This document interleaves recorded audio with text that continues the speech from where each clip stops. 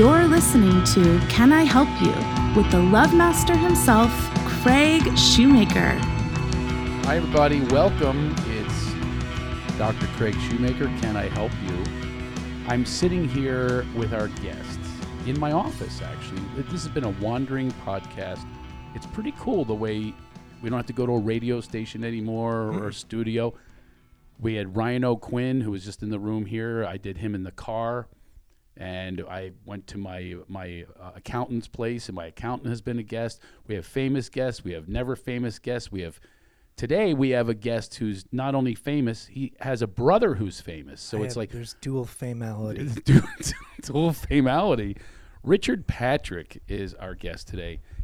Here in the office, of which he is now part of our campus, and we're really happy to have you as part of our team. I love being here. It's amazing. Isn't it cool? It's really cool. Yeah, and it kind of is in alignment with what this podcast is about. Is we believe in team collaboration, right? And we have a no assholes allowed policy, which I hope you made it past. I did. Well, there was a firewall. You didn't know about it, but there's a fire, and you made it. Good. And now you're running the music here, and I have to tell you off the top, I don't know who Filter is, all right? Mm-hmm. But I hear everyone here is very impressed with it. Cool. I kind of like it that I don't know, because then I have this impression of you that's just a person to person. Yeah. But apparently you're a celebrity.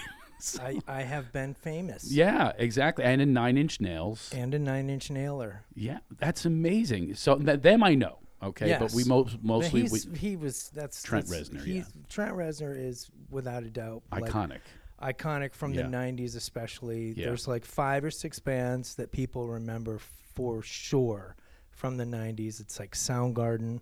Okay. It's Pearl Jam. Right. Alice in Chains. Nirvana. 9 Inch Nails. Nirvana. Yeah. Oh yeah. I would throw in the Deftones is probably one of the most important bands from that genre. And Filter was one of the guys that we were big. I've gone platinum. I've done some stuff. Right. But I'm not. I don't think we're not like a part of the top 10. Well, there are fans of yours that are going, "What's he talking about?" Yeah. He's top. He's number one. As a matter of fact, people in my office here think that you're number one. Yeah, I missed those parts in the '90s. You didn't name my top. The Divinals. Can I touch myself? No, I'm just kidding. I kind of. That was my anthem. That was my. She was good. Listen, Linda Perry came out of that. Yeah. She was in her band. 4 Non-Blondes wasn't that big, but. They were very big. I even know who they are. I know them above Filter. See, that's well, see, there you go, though. But see, that's the thing. I believe that there's so much stuff that came out of the 90s that is just amazing. I'm going to have you guess who my number one. I'm going to give you a hint. It's an artist, not a band. My number one in the 90s. I am absolutely a freak for one artist in the 90s who I think changed music. Can you guess? Nope. I can't. Alanis Morissette. Oh, yeah. Are you a fan? Yes. And we were label mates. So the people working our record were working her record. And she was like, wow, this girl, Alanis Morissette, she's like the female Trent Reznor, because she was so mad at a guy. Right. Yeah. And he was mad at a woman or not, or a guy or everybody. He's mad at everybody. He was mad at himself. I think he was mad at himself. Right. He got mad at you on stage too, didn't he? Beat you up on stage on a regular basis or something? So our third show in Washington D.C.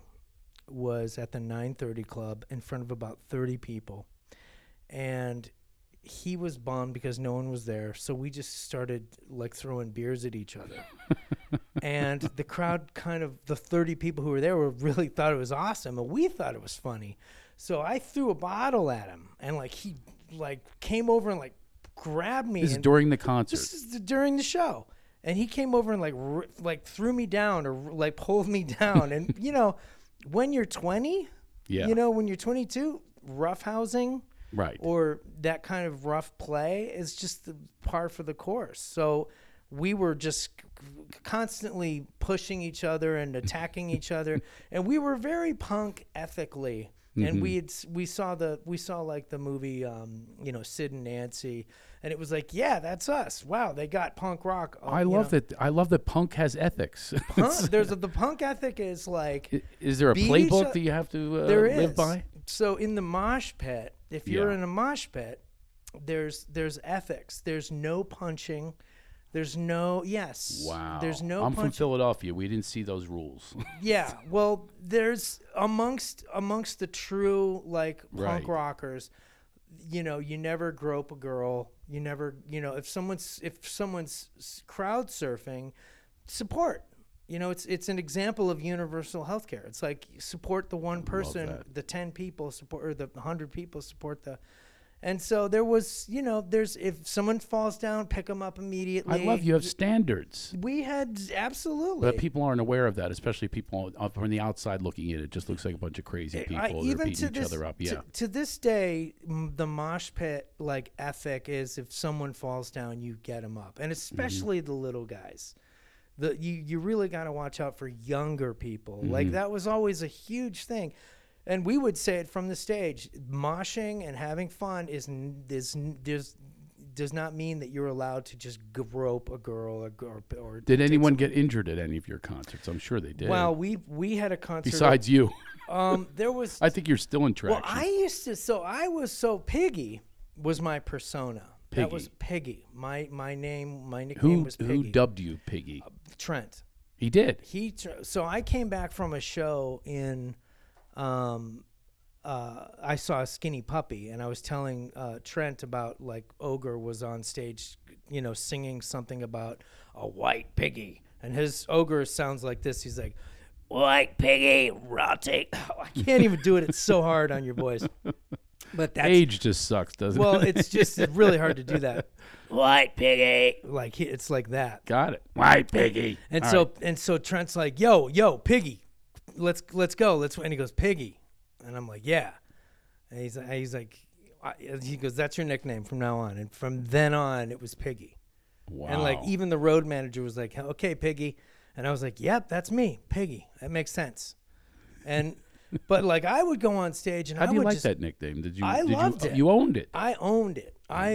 Did you have T-shirts made and merchandise? No, it wasn't. See, this is how I think. You have to think entrepreneurial. We were. But I guess when you're in your 20s, and you're like, in a punk band. It was like, let's just kill each other and have the greatest summer of our lives. Like we were.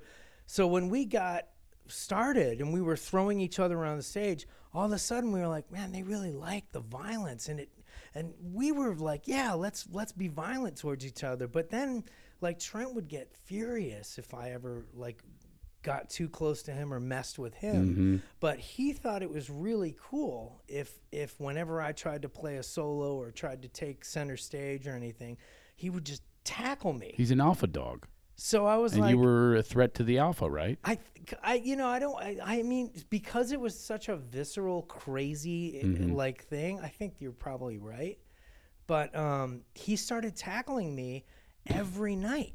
So my knees, my back, my like real wear and tear. Yeah, like started to happen. You talk about great summers. The winters weren't so great. Well, the winters. when you repaired. Like, the funny thing is eventually, like about 5 years ago, like my back was so bad that I had to have a huge fusion of like I have titanium and cadaver bone holding my back together right now. Do you get stopped in the airport? I do. They're like, how much titanium do you have? I'm like, it's just underneath what is like going to set your machines off. And they're like, okay, great. Now we know. But I'm like a literal like, and they're like, well, what? The doctor's like, well, why is your back? You're 35. Like, this is when it was started. Like, you're 40. Why is your back so bad? And he's like, okay, so you hurt. I'm like, my knees have always been weak, And like, I had a skiing accident back when I was a kid. He's like, yeah, but what else? One skiing thing is not bad. He's like, did you hurt it? Like, I was like, well, I got tackled every night. He's like, wait, what? I go, well, I was in Nine Inch Nails. I don't know if you know this, but like during the early 90s, my character, I would constantly be tackled by Trent, and it's documented. Sure. It's video, because someone like put every single Nine Inch Nails show on like the internet. Don't you wish you get paid on those? Well, yeah, of You course. should be paid Yeah, for these videos. I well, mean, you're that's the why star of the video. That's why I quit, because I was like, I'm never gonna get paid with this guy. You're like the Steve-O of Jackass. But he made $35 million. Like his. That was my point, except for that point. Yeah. But Yeah. so I literally was like, they're like, well, what? So what was with your ankle? I'm like, oh yeah, Trent, I definitely hurt my ankle. They're like, dude, like. Do you send him hospital bills? You don't. No. I can tell you don't do that, do you? No, I would never come after Trent like that. I would never do that because He has the money and he did it.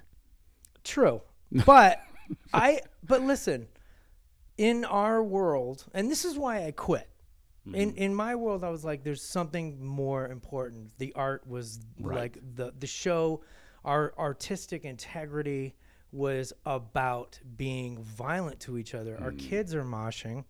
That energy was so powerful that we would tackle each other, or he would tackle me. Yeah. And he would attack the other guys in the band, but like he would mess with like the keyboard player's keyboard. And he knew that James Woolley wouldn't take any of it. Oh, really? Like, yeah, I was a little bit more, you could beat me up. Like I was a little bit more wimpy or whatever. A little docile. Yeah. Which is weird because you come from Chicago and Cleveland. I mean, I was taught by. These are really tough areas. Yeah. I mean, you would think that you would have that sort of. My brother Robert. It wasn't like they were going to Laguna to find you. No.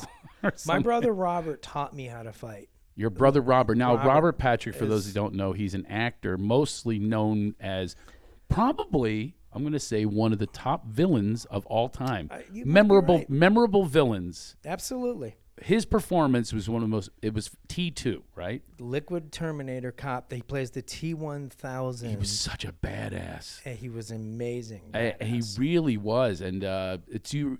Well, we'll have him as a guest. I'll talk You about him should. another time. Yeah, Robert is the big brother. He is like the movie like casting couldn't have done like the because best. he is a badass in real life. In real life, he's an intense. He's truly being like, his background. You're not. Piggy. My brother used to scare me to death. He's like, pretend to kill me. And then, we had no idea this is what was happening. He's like, you pretend to kill me. And I'm like wrestling with I'm 9. I'm like 7 wrestling my brother. Oh my God. And my brother is like putting my hands around his throat, and he'd go and pretend to die, and I'd be like, "Stop it, Robert! Stop it!" And he'd be like, "I'm a good actor, aren't I?"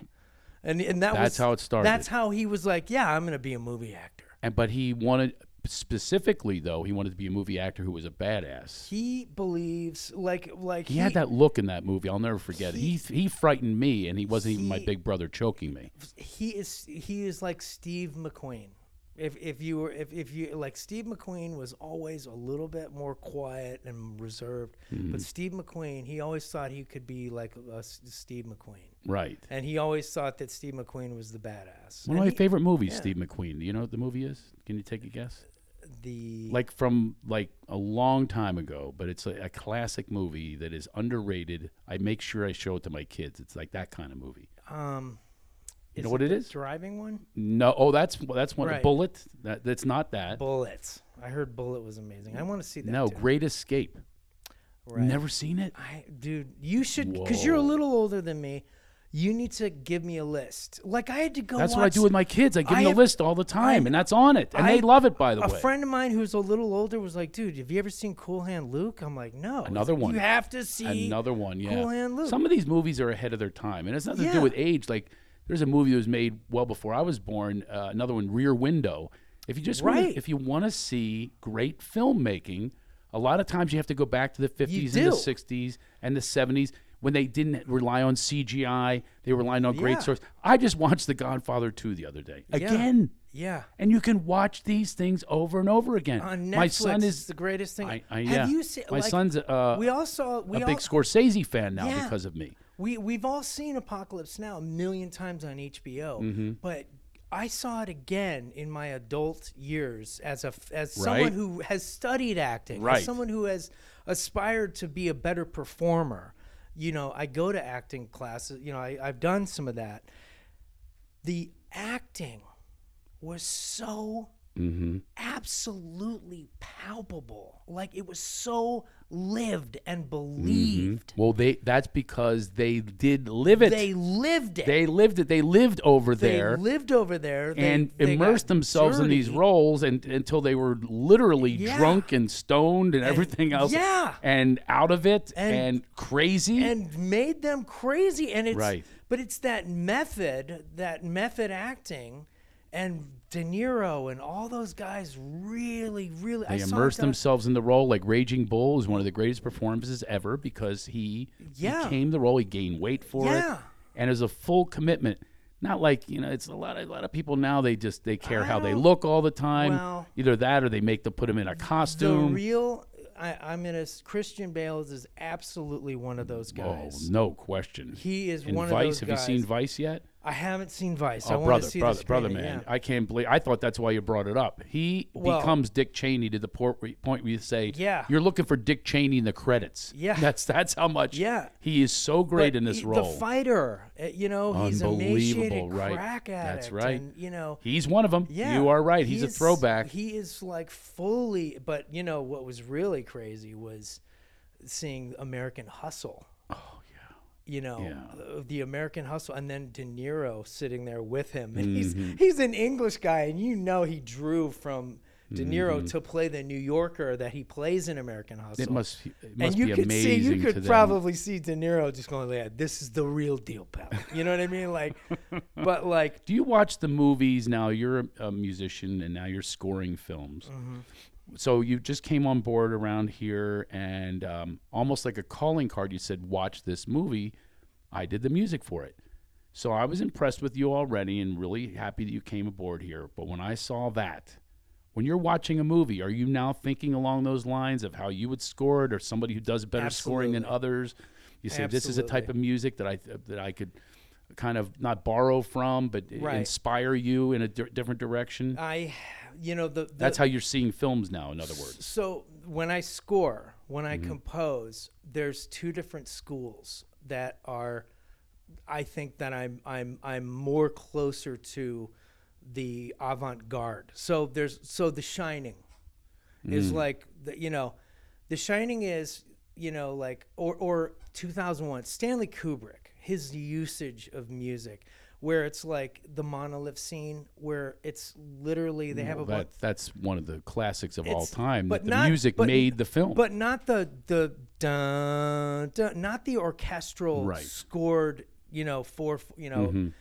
I'm talking about he got a choir, and he's like, okay, you go to this note somewhere in the next 2 minutes, but start here and try and do that, and they all are like going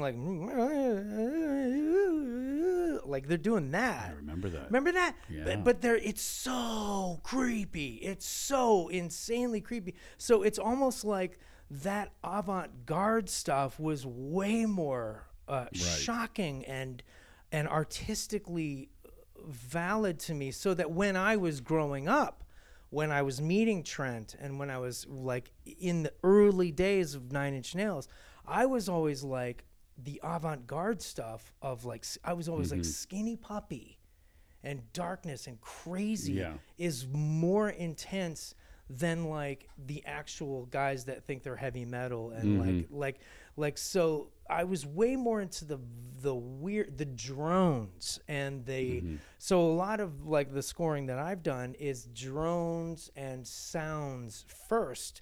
Then I apply. Now, what do you mean by drones for those sounds? Just where I'm, some people think it's a thing flying around.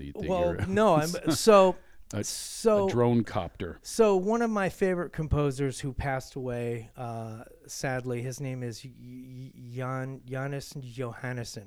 Hang on one sec. Hold that thought for a sec. Hey, Sam. You can do this on a podcast. Right. Hey, Sam. Can you put the air conditioning on? Thanks, brother. See, that's what we can do around here. So he was your favorite composer. So he's one of my favorite composers. He said that doing a drone score is probably one of the hardest things that he ever did, because it's not musical. And his thing was Sicario. He was the guy that went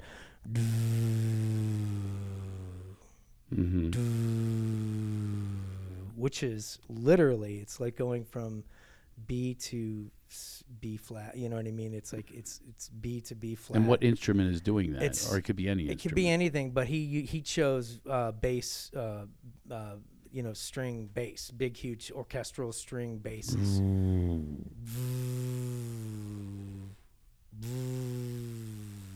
And then he had a drum machine going. And by the way, this is the cardinal sin of composing: is you're never supposed to be what they call a hummer, someone who hums the part or sings the part. Yeah, but you're not supposed to use your mouth. I don't believe in that. Okay. I don't believe in that. I don't it's like either. It's I kind only of like paper or something like they. Ever since Police Academy, I like that. Yeah, to me, you should bring in Michael Winslow to do some of these. Oh yeah. But so drone scores are really hard to do, and my friend Tobias Inhouse worked on Traffic, and Traffic, that movie was all drones. It was sound. They said, listen, you're not allowed to play melodies. The director's like, you cannot play melodies, you cannot play rhythm, you can't play, like, you can't have anything. Go to a junkyard, record yourself hitting metal, and that's the score. And see you later. And I know you've gone to, art school or composer academy or whatever the heck you do. Like, I know you went to Berkeley. I don't care. Deconstruction. And you take it outside, like the Beach Boys did with Pet Sound. Right. Something like that. It's very avant-garde, very experimental. Well, all of my stuff from Nine Inch Nails or Filter was like at a certain point, I'm gonna go into the orchestra. I'm gonna go into the melody. I'm gonna go into the piano. I'm gonna end up, I end up scoring and singing. Like, maybe I'll perform a song because I need to really connect with the audience. And I found that through my singing, I can get there fast enough. That's why at the end of Last Rampage, I'm singing. That's what I wanted to get to. Your voice is ethereal. It's really unique. It's haunting. I don't know if that's your voice for other things. I don't know if you're singing to your kids, the wheels on the bus go round and round if you're doing this.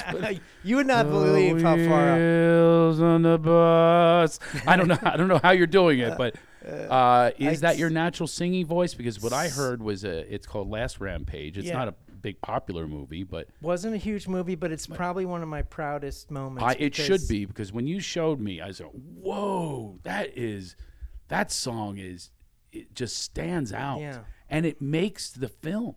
People don't realize how important music is to a film.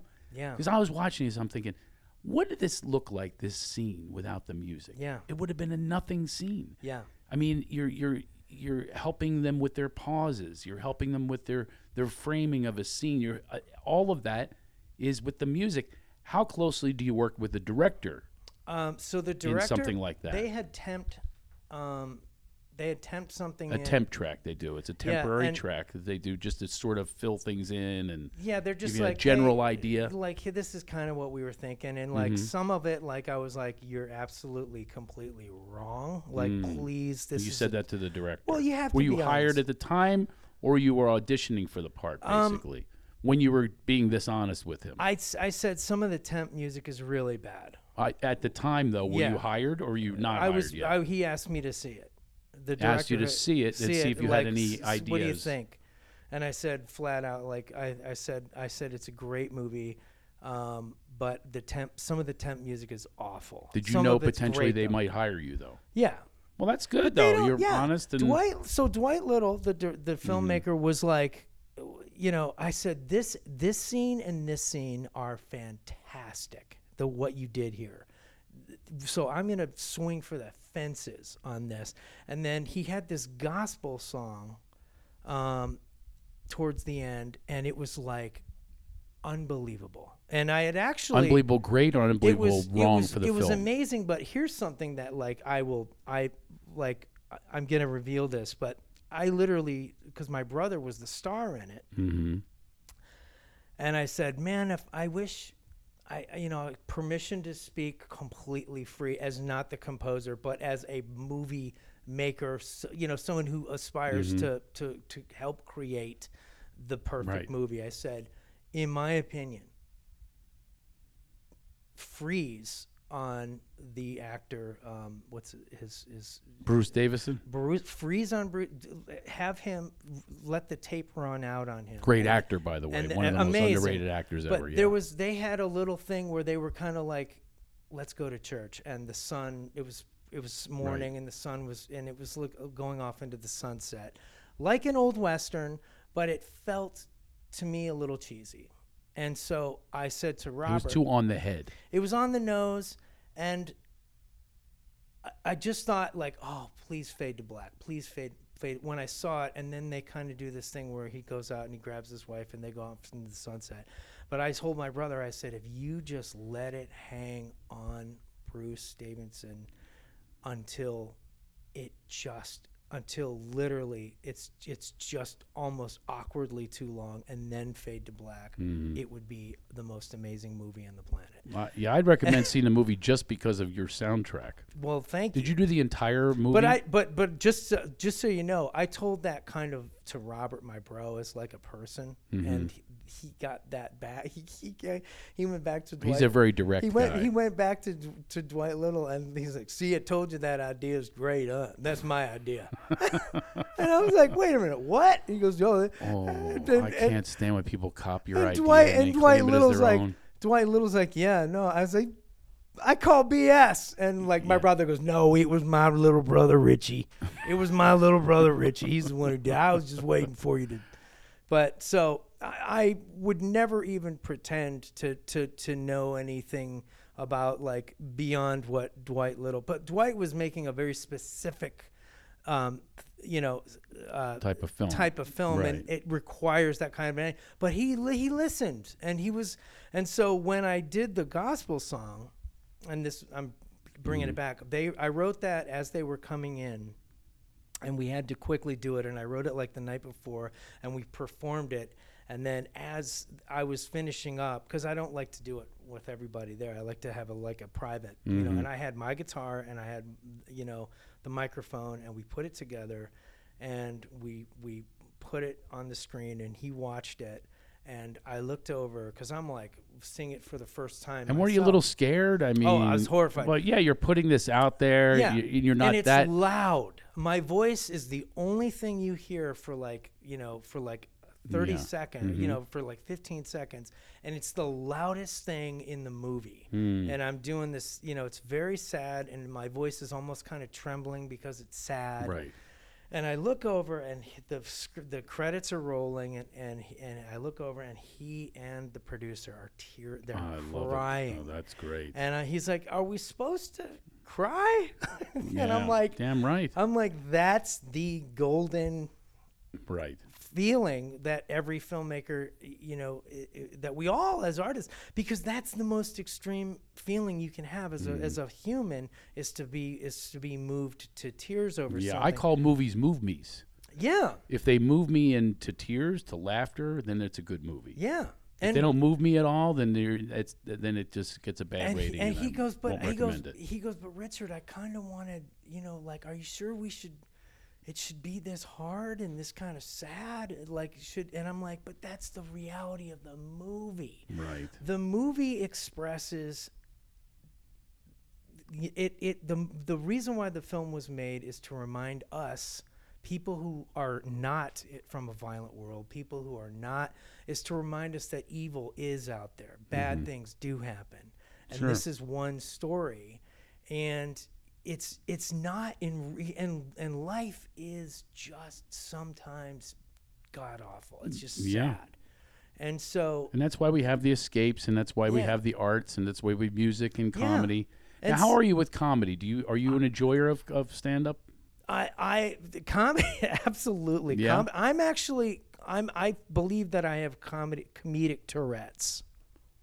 Okay, that means you just blurt out jokes at any time? I blurt out funny things and use accents. Like people think people have told you should be a comic. My fans saw me give an interview where I was a little bit more. I was like a little bit more openly funny on camera Because they remember Piggy, and then they see me as the singer for Nine Inch Nails, or singer for Filter. Yeah, it's your character. And I'm just like this dark person. Have you ever thought about doing stand-up? Was that like a back dream? Somewhere deep down? I honestly believe that if I could have the time to really do it, I think I'd be a very funny stand-up. Well, there you go. I'm your new mentor. That's what I do here a lot of times. Yeah. I don't know if you knew that. I mentor comedians. You do? Absolutely. I wonder how, I believe in passing things on. I don't believe in, people will say, sometimes I go on Facebook and I talk politics, but it's really not politics to me. To me, it's ethics and values that I'm trying to share. Yeah. I say, why do you do this? You're not going to change anybody. I go, because, but for the grace of God, go I. Doesn't it? I don't want. Yeah. Why would I hold on to things that I've had my freedom now and my happiness has been achieved? Here's how I did it. And then they, you're arrogant. You're erudite and you're elite. But no, I'm trying to tell you that I've been you before, and what you're putting out there has an energy that does not demonstrate a pursuit of happiness in this country or for yourself. It doesn't demonstrate anything you want to pass on to children. It's just more righteousness and anger and unresolved resentments and things like that. So I'm saying to them, I'm going, hey, I got a little key out of that jail. Why would I not share this with you? Yeah. Well, you're never going to change them. I don't care. It could. You could plant a seed in someone. And then they can come back to you and say, you know what, when you said that, at first I fought up against it. But now something happened to me where I'd like to shift over to more of that than I am trying to be right and getting a gang to collude with me. Yeah. In that anger. That's what they do. They pass it around. I have my Instagram. People see my Instagram. People see and I'm so absolutely up in arms against the Trump administration and in general Republican thinking. And I'm sorry, and people are like, why would you do that? Why are you? People want to go to. I know they wonder why you're doing it. And I'm like, because it's like I have this thing. My 7th great grandfather is Jacob Patrick, who fought in the Revolution, and his relatives owned the Patrick Inn, which was where they wrote the Constitution, or not the Constitution, the Declaration of Independence. My God, my great-great-grandfather signed it too. Isn't that crazy? So we're kind of related. Yeah. We're called Sons of the Revolution. Shoemaker? No, Hosea Bartlett is his name. Okay. He was actually the name of the president in West Wing, but it's the same name as cool. Josiah Bartlett was. He's my great-great-great-grandfather. So we are both sons of the Revolution. Exactly. My mother always tells me that. I say, but I won't get a dime for that. All I care about is, are we going to make money from it? But the answer is zero, except for this conversation. We just became more brothers, I guess, because we signed the Declaration. But the point is like, think about, see, if you're going great, because mine's 7th grade, so it's great. Think of how hard it was just to be alive. I know. 200 in how they ever lived past 1775. I always think about that. It's like, how about the weather? The weather, was like when you see Custer in those furs and stuff. Is that 98 degrees? I bet you that he took pictures in a thong. I mean, you know what I mean? When you think about it, it's like, how in the world we can't? I can't deal with no air conditioning. I cannot. Can you fathom function? And how about the stink? The smell in the Alamo. But see, you get. How about the smell in the Alamo? But I would have left. Stunk. I said, the hell with my country. I got to get away from Davy Crockett and that stinking hat. Listen. I am a. First off, I was terrible, drunkard. Back that, like I would have been. I would have died from drunkenness. Oh, you and Sam Bowie would have been hanging out there with the knife and playing knife games. I was my asthma, and I had terrible asthma. And I would have suffocated horribly. You wouldn't have had it back then, though.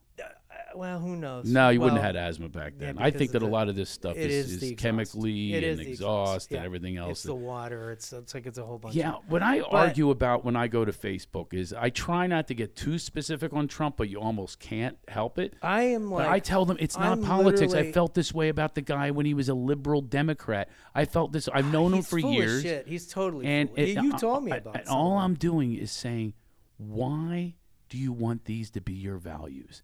And you can't just go deflecting. Go, what about the Democrats? I go, I'm not talking about as a Democrat. I'm talking about as a person. Why would you want to transfer and put these values on? You want your child ever acting like that? God, Do you ever want your child to rip people off, to lie, to cheat, rip steal? people off. Exactly. And how in the world they turn their head and say, he tells it like it is. Tells it like it is for somebody who has unresolved rage. That's not how I want to be. Yeah, something like that. It's not telling it like it is as who I would like to be. They talked about Hillary Clinton like, oh, it's the same. I'm like, really? No. Really? But I don't want to get into the politics just for the reasons they're saying. But what I'm saying is, but we're with each other on the goal is to point out to people that I don't know about you, but I came from that ilk. That's the other thing is I'm not sharing my opinion. My experience is I came from that because I was raised like that. I was raised to be somewhat racist. I was raised to be a bigot. I was raised to be. Of course, we hate to say it, but let's be honest about it. Right. So I'm sharing people. My freedom is I was never happy being like that. I was rationalized and justified like they are, and I'd have all the language for them. I'd say, my people were immigrants, but they came here legally and they weren't dirty. I had all the excuses. I am embarrassed. It's embarrassed by some of the conversations I had to be right. And that's all people are doing. They're just trying to justify this unresolved rage and resentment they have within them. And I say that because that's what I was. And am I perfect today? No. Am I erudite and elite and all this? No. I'm trying to say to people, and I think you are too, is there's a way out of that. Dude, and the way out of it is not to collude with this narcissist. I came from a red state. You see what I'm saying? Yeah. Like I'm from, and listen, just to give you an example, in 1983 or 82, I was, 13, 14, and I was a caddy at a country club, okay? In what town? In Rocky River, Ohio. Okay, outside of Cleveland. Outside of Cleveland, I was a caddy, and they had caddies, and all of the caddies were called spooks. Oh, you gotta be kidding I me. swear to God on everything on my children. So they said, and the caddy master, who they brought out of retirement, said the reason why we're here is because these men want to chase a little white ball all the way down a course to play their sport. And you have to be courteous, you have to be polite, you have to do it. And he goes, and the reason why we call you spooks, and these are his words, is because that way we can keep the black kids out of here because we don't want any black kids working here. So we call you kids spooks so that because no self-respecting black kid is going to want to sit there and be called a spook. So I mean, telling this story, I can imagine you as a kid who just wants to keep your job. You stayed silent. And you probably went along with it too and called your friends spooks. They called me spooks, and then I had to call everybody because else. that's part of the gang mentality. The new kids and this is exactly why I try to post things. I say, no, you're just part of a gang. Yeah. You recirculate the same echo chamber stuff. You go get your information from the same people who are like the caddy master. Yeah. They dictate how you are, and we have such an obedient society. We just go along with it without saying anything. And then my father, who's a member at this country club, because he's like, well, and he, as a joke, and bless his heart, my father is not alive to fight back or hear me, but he. Part of the, not even necessarily my dad, but like other people that work there, I'm like, well, why, Dad, why aren't Jews allowed to be at this country club? Why aren't black people allowed to be at this country? This to I him. said to the when you were a kid. When I was a kid, because we were learning straight up slavery, bad. The racism, awful, bad. 60s. We were really learning about the civil rights movement and how, I guess the teachers they're more Democrats, because they're teachers, you know what I mean? And but they were teaching us truth and Abraham Lincoln and just the Civil War, for God's sake. Like there's enough on to know that this is wrong, but here I am at this country club. Why is this okay? And I said, why aren't there Jewish people allowed to be at this country club? Why aren't there black people allowed to be at this country club? And do you know what they said? They said, we'll let them work here. So the only black people that were at this country club were literally like the cooks and and it was just like, this is the mentality that's going on. But That's- here's what I believe. But I don't know if you believe this. I know that they. I think that Donald Trump, he has invigorated exactly, that. he's invigorated them to the point where they're going to do one of two things. They're going to double down and they'll go join the drunk at the end of the bar and tell racist jokes and be racist. Yeah. Or they're going to go, this doesn't feel so great. It's not. You know, It's this is awful. not aligned with my true It's feelings. not- And especially my friend did a post today about Christians, and it got them nuts. You can't be a Christian, be for Trump, is what he's basically saying. So I, you know, of course, he's a brilliant man, John Fugelsang, and I agree with him. Because if you have Christian values, there is nothing about this man except for him saying that he knows the Bible, which he's never had a Bible verse in his life. He doesn't know a He's never read a fucking single thing thing. about And we, as who know him, know this is true. And how they are not offended by him just saying that to fool them. And all the statements that he makes are just to fool them and to have a ruse put up. None of them are true. It's obvious that they're not true. But us pointing it out, then you become the bad guy. I just posted about this yesterday. It's like, you talk about people's mental illness, they make you the bad guy for reversing it because you're not obedient. We live in an obedient society. And I don't think that's a way to live. I think the way to live is from our own consciousness, our own authenticity, our own power that exists within us. And that's what we want to get to. We don't want to get to empower them to dictate how we are. And as human beings, how you can treat people like that and be okay with it. So this is what's going to happen. The people are going to get to the point where they go, that doesn't feel good to me anymore. And especially Christians.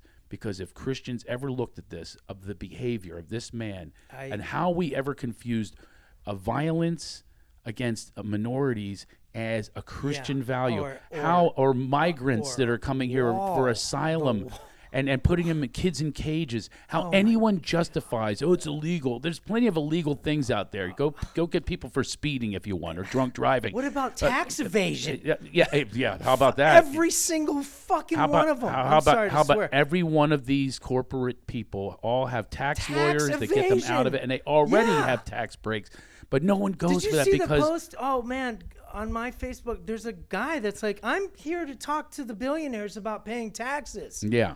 And they don't want to hear that. He's like, there's been one thing. Everybody wants to fight climate change. But no one wants to talk about paying their fair share in taxes. But what about, this is what I'm saying about the Christians, though, is where are they getting that the Republican values are shared with Christian values? It's like having a mouthful of meat and saying you're a vegan. It's incongruous. It doesn't make sense. Absolutely. And if you're listening out there, I am not saying this to judge you. I am saying this to implore you to check with your true values. Absolutely. And does this guy butt against your values? He surely does mine. You know, not where I wanted to go with this conversation, but listen, it's called Can I Help You? And maybe we're helping one person. Yeah. That's all it takes is one. I absolutely For agree. transformation to take place, first it happens with self, and then you pass it on to others.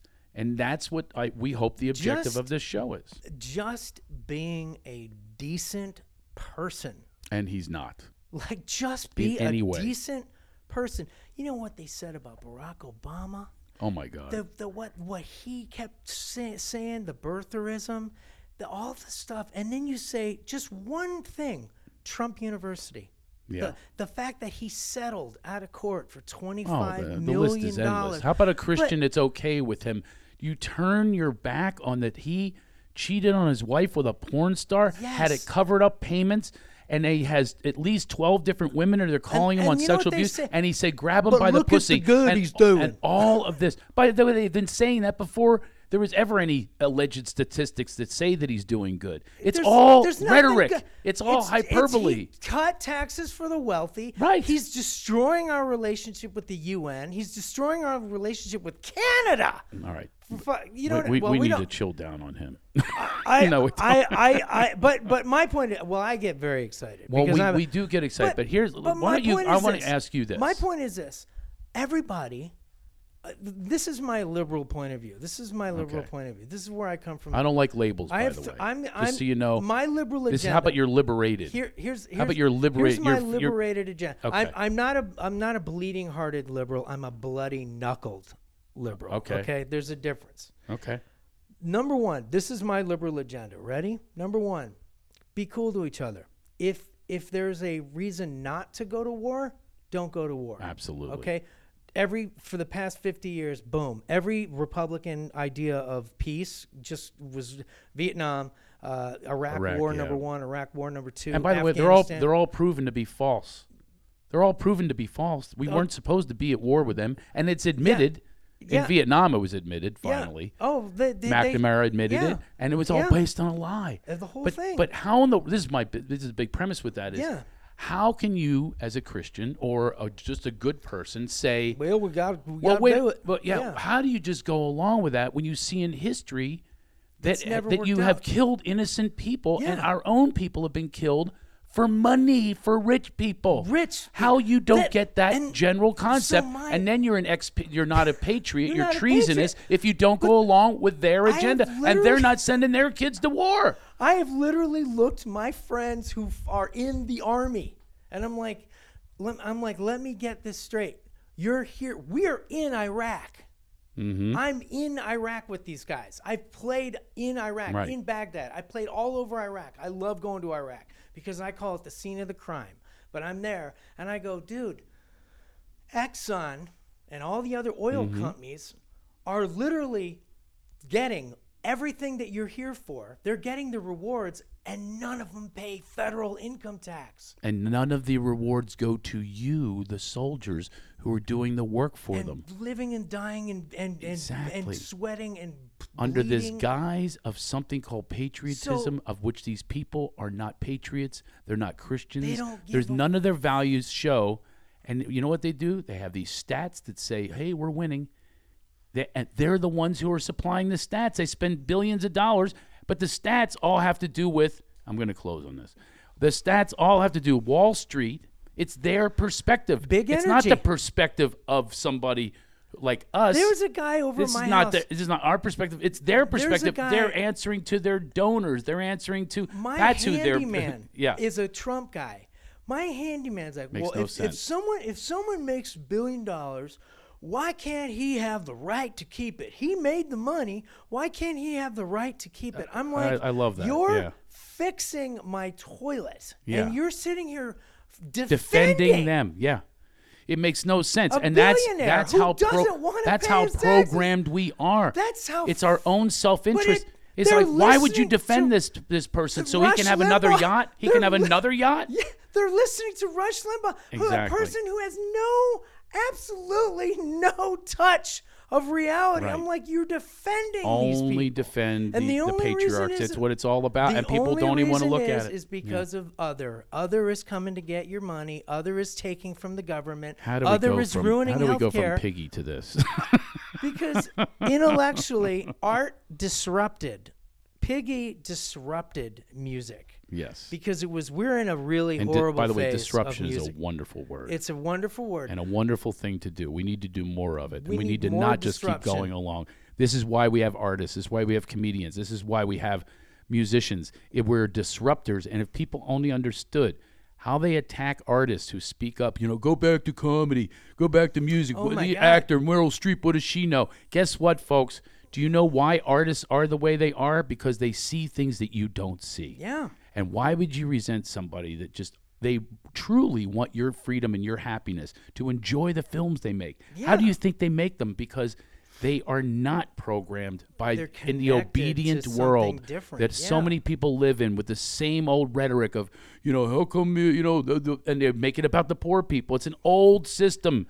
It's an old system. For real sake, if you don't have a couple $100 million in the bank, we're all truly poor. I mean, like literally. Well, compared, yeah. You know what I mean? Like if you. Well, you and I, we got to close. You and I have the riches of life, though. Oh, we are both madly in love with our wives. Oh, absolutely. Madly in love with our children. We both make a living in the arts. Every day is a gift. Every day is a gift. That's why they call it the present. We both actually have the other thing in common. We both have stopped drugs and alcohol. Absolutely. And what a gift that is. That was huge. Yeah, and because, speaking of, buying into something, we bought into, the party is where it is. And you buy in from that from day one when I started drinking at 13. You buy into, I'm an adult now. Yeah. oh, this is the way. I'm going to be happy now. As long as I have, does he party was part of our vernacular. Yeah. And does he like to party? Does he like to, remember that? Does he party yeah. was such a big thing when we were growing up. Is he cool? Is he one of, That's, like, is he cool? Does he party? Yeah. Does he, who's got the coke? And the funny thing is, though, and this is the craziest thing about mental illness, is there are so many people that can easily smoke a joint or they can do the harder stuff, and they don't. Well, they don't have the champion gene, and they don't. They don't have the. Do you remember that movie? They Pope don't of Greenwich want to go Village? sell their house for a handful of crack. Right. Do you remember the movie Pope of Greenwich Village? I know. Oh, you got to see. Oh wait, I saw it, but it was Eric been too long. Roberts. Yes, he is the best. And he's talking about a horse. They took my finger, Charlie. Took my finger, Charlie. Yeah. Jimmy the bad dog took my finger, Charlie. It hurts so much. Oh, Charlie. And he goes, they bought the horse. He goes, he got the champion gene, Charlie. You and I have the champion gene, Yes. and it is a great thing because if it were not for that, Yeah. I know the direction I was how many headed singers? This is would terrible. have no substance, Oh man, organic it would sense, not be. genuineness. No, not where near, because I don't know about you, when I was that high and that drunk, and it was a daily basis, and I'd find other people, you find that misery loves company. Oh yeah. I whistled in the dark. I pretended I was happy. I pretended I was tough. I pretended I was all those things. When meanwhile, all I wanted to do is be loved and be loving. Yeah. Underneath all of it, and that allowed me to build that shield as no other element could do. Is the drugs and alcohol. Yeah. I bought my courage, and now I can just have it on my own with this relationship with this source, right? And if anything came out of stopping, that's what came out of it. Yeah. Same for you? Absolutely. I'm the word gratefully recovering alcohol, like grateful. I have been able to get out of this disease, and it really, I mean, truly, people don't think that it was not a choice after like my age of 28. It was like, I'm in this and stuck here, having to drink. I mean, literally, I was like drinking a 12-pack of beer to get on stage. Oh, yeah. To literally sing, because I thought that I had to be. It all started back when I was in the Nails. Let me ask you this. So, I've been stages too, right? Yeah. One time, I don't know about you, but sometimes, see, like you were saying, it works for other people. Yeah. When I smoked pot, I always thought I'm going to be that smart guy that I've hung out with that writes better comedy material. And, and I thought I was going to be so clever. It made me horribly paranoid. I could never smoke the pot. Beer made me lose my inhibitions. Yeah, and that's an I was inhibition thing, but reckless. pot Yeah.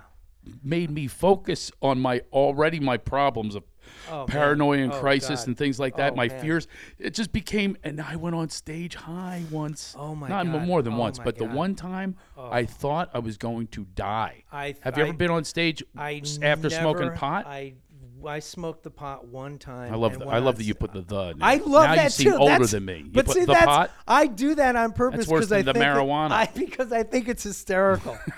Because So when you smoked the pot once? I smoked the pot and went on stage. You and did once. So you're like me. It's like a little experiment, and it went awry. Horrifying. Horrifying, right? Horrifying. You think They know. You're going. They all know. They all know, and they're all looking at me. but Yes, they- they're looking at you. You're on stage. And but literally, I was having a panic attack. I mean, Exactly, like, same here, But the yeah. other thing is, I couldn't do the Yeho before I went on stage Mm-hmm. because, Tell people what Yeho is. you You just can't throw these terms well, around about drones and Yehos. My kids are young, but I used to do the hard stuff, the cocaine and that stuff too, and right.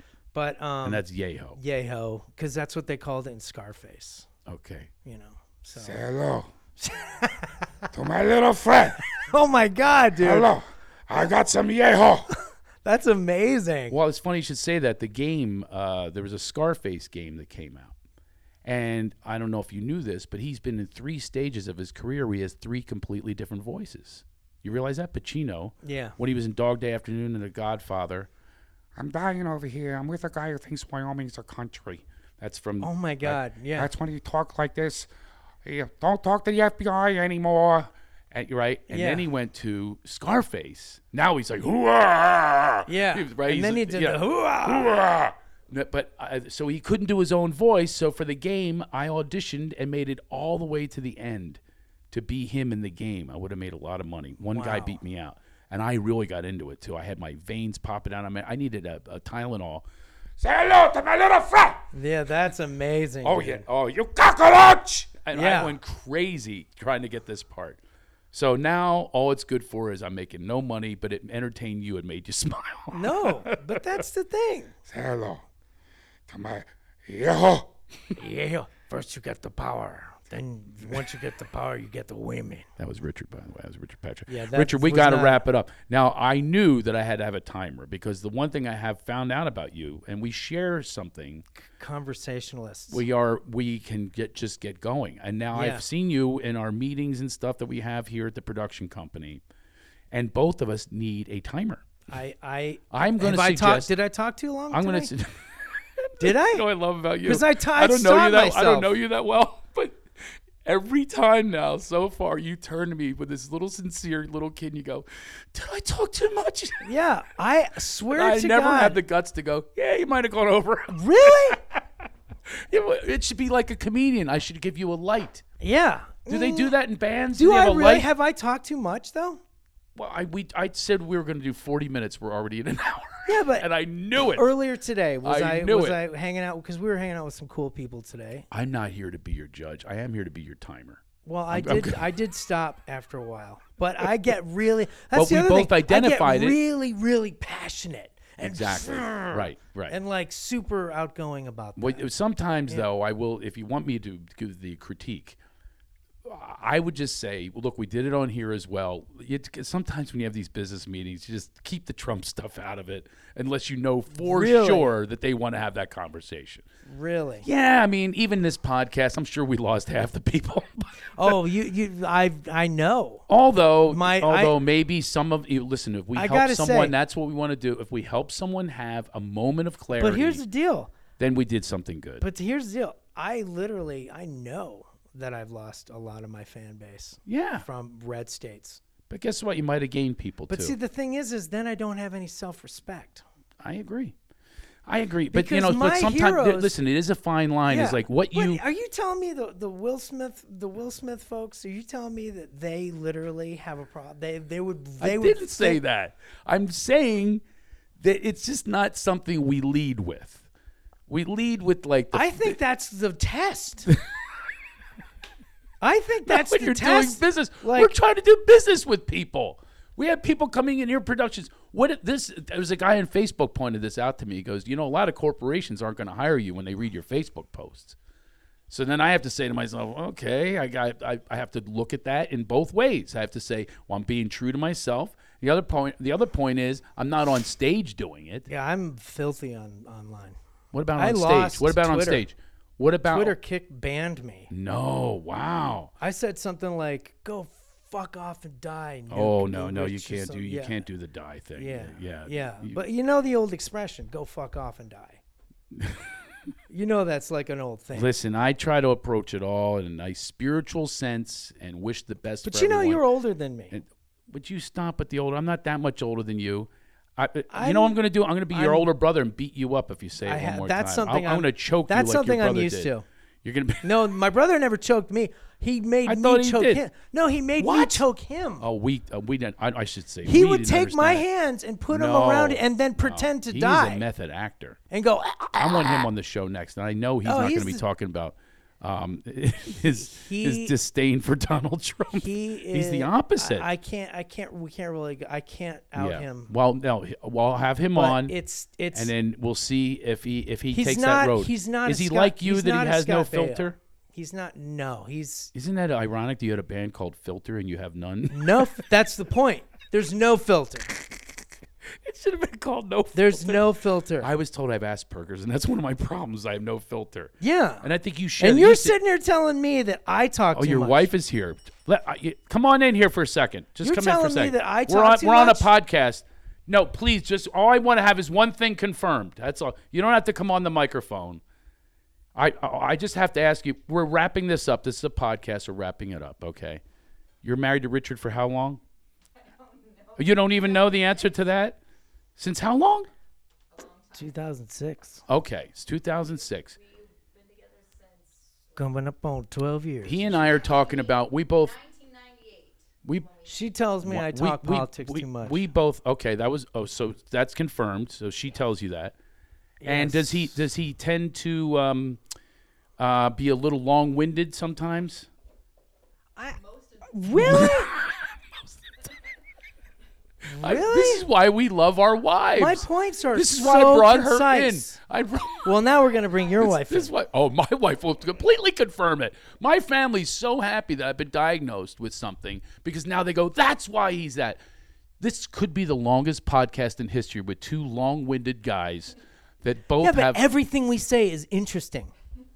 Listen, I'm not not going to grandiose. disagree. I'm not grandiose. I'm not going to I'm disagree just saying. with that we have things to say, but I am saying that we have limits on how long we can talk, and here's what we'll do. How about we do? You'll be the first one we ever do a second episode. We'll carry this over, and we'll have our wives on to confirm That would be a what nightmare. idiots they married. She's not on camera. She is not an on-camera I know. I can personality. tell that she won't even come into the room. She's not. She's doing. You know where I met her? She was slicing her neck out there, going, "No, I'm not coming in." Do you know she is one of the biggest reporters at MTV during the 90s. Oh, that's awesome. She was a huge reporter, and her only deal was, I'm never going to be on camera. So she wrote all of the stories. I'm going to interview her next. Covered all of the stories. She won't do it. It'll be a 5-minute interview. She won't do it. It'll be 5 minutes of me going, listen, please come on. I know this sounds crazy, but they're doing a documentary on me. Yeah. And let me tell you something. She won't even do that. It'll be 6 parts. It'll be 6. Just you alone is going to be 5 parts. I actually got really quiet because there's so many things I did. The thing is, what do I do? Okay, we have to wrap this up. Sure. What do we do now? How about if both of us are accountability partners? So we have these business meetings. You got to scratch your head. On that's our cue? That's our code. That's the just kind of. So, okay, we have to make a deal. We're going to make a handshake deal that people are listening. I have a lot of listeners, okay? We're going to make a handshake deal that we never take it personal. And all right. And no more checking back and going, did I go too far? Let's just leave it at scratching the head. That means a wrap. Okay, we'll go scratching our head. I'm scratching. This was Richard Patrick with us. What a fabulous interview. Stay tuned because he's going to have a second one, the first one ever that we've had a carryover. I'm scratching my head because both of us don't know how to shut up. See you next time. You got it. Bye.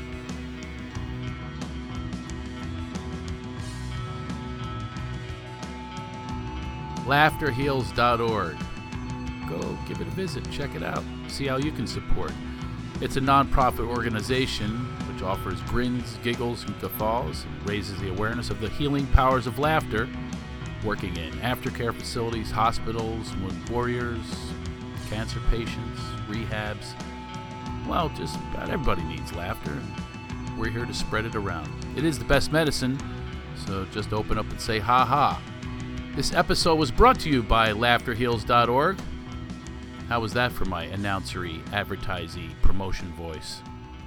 LaughterHeals.org. Thank you.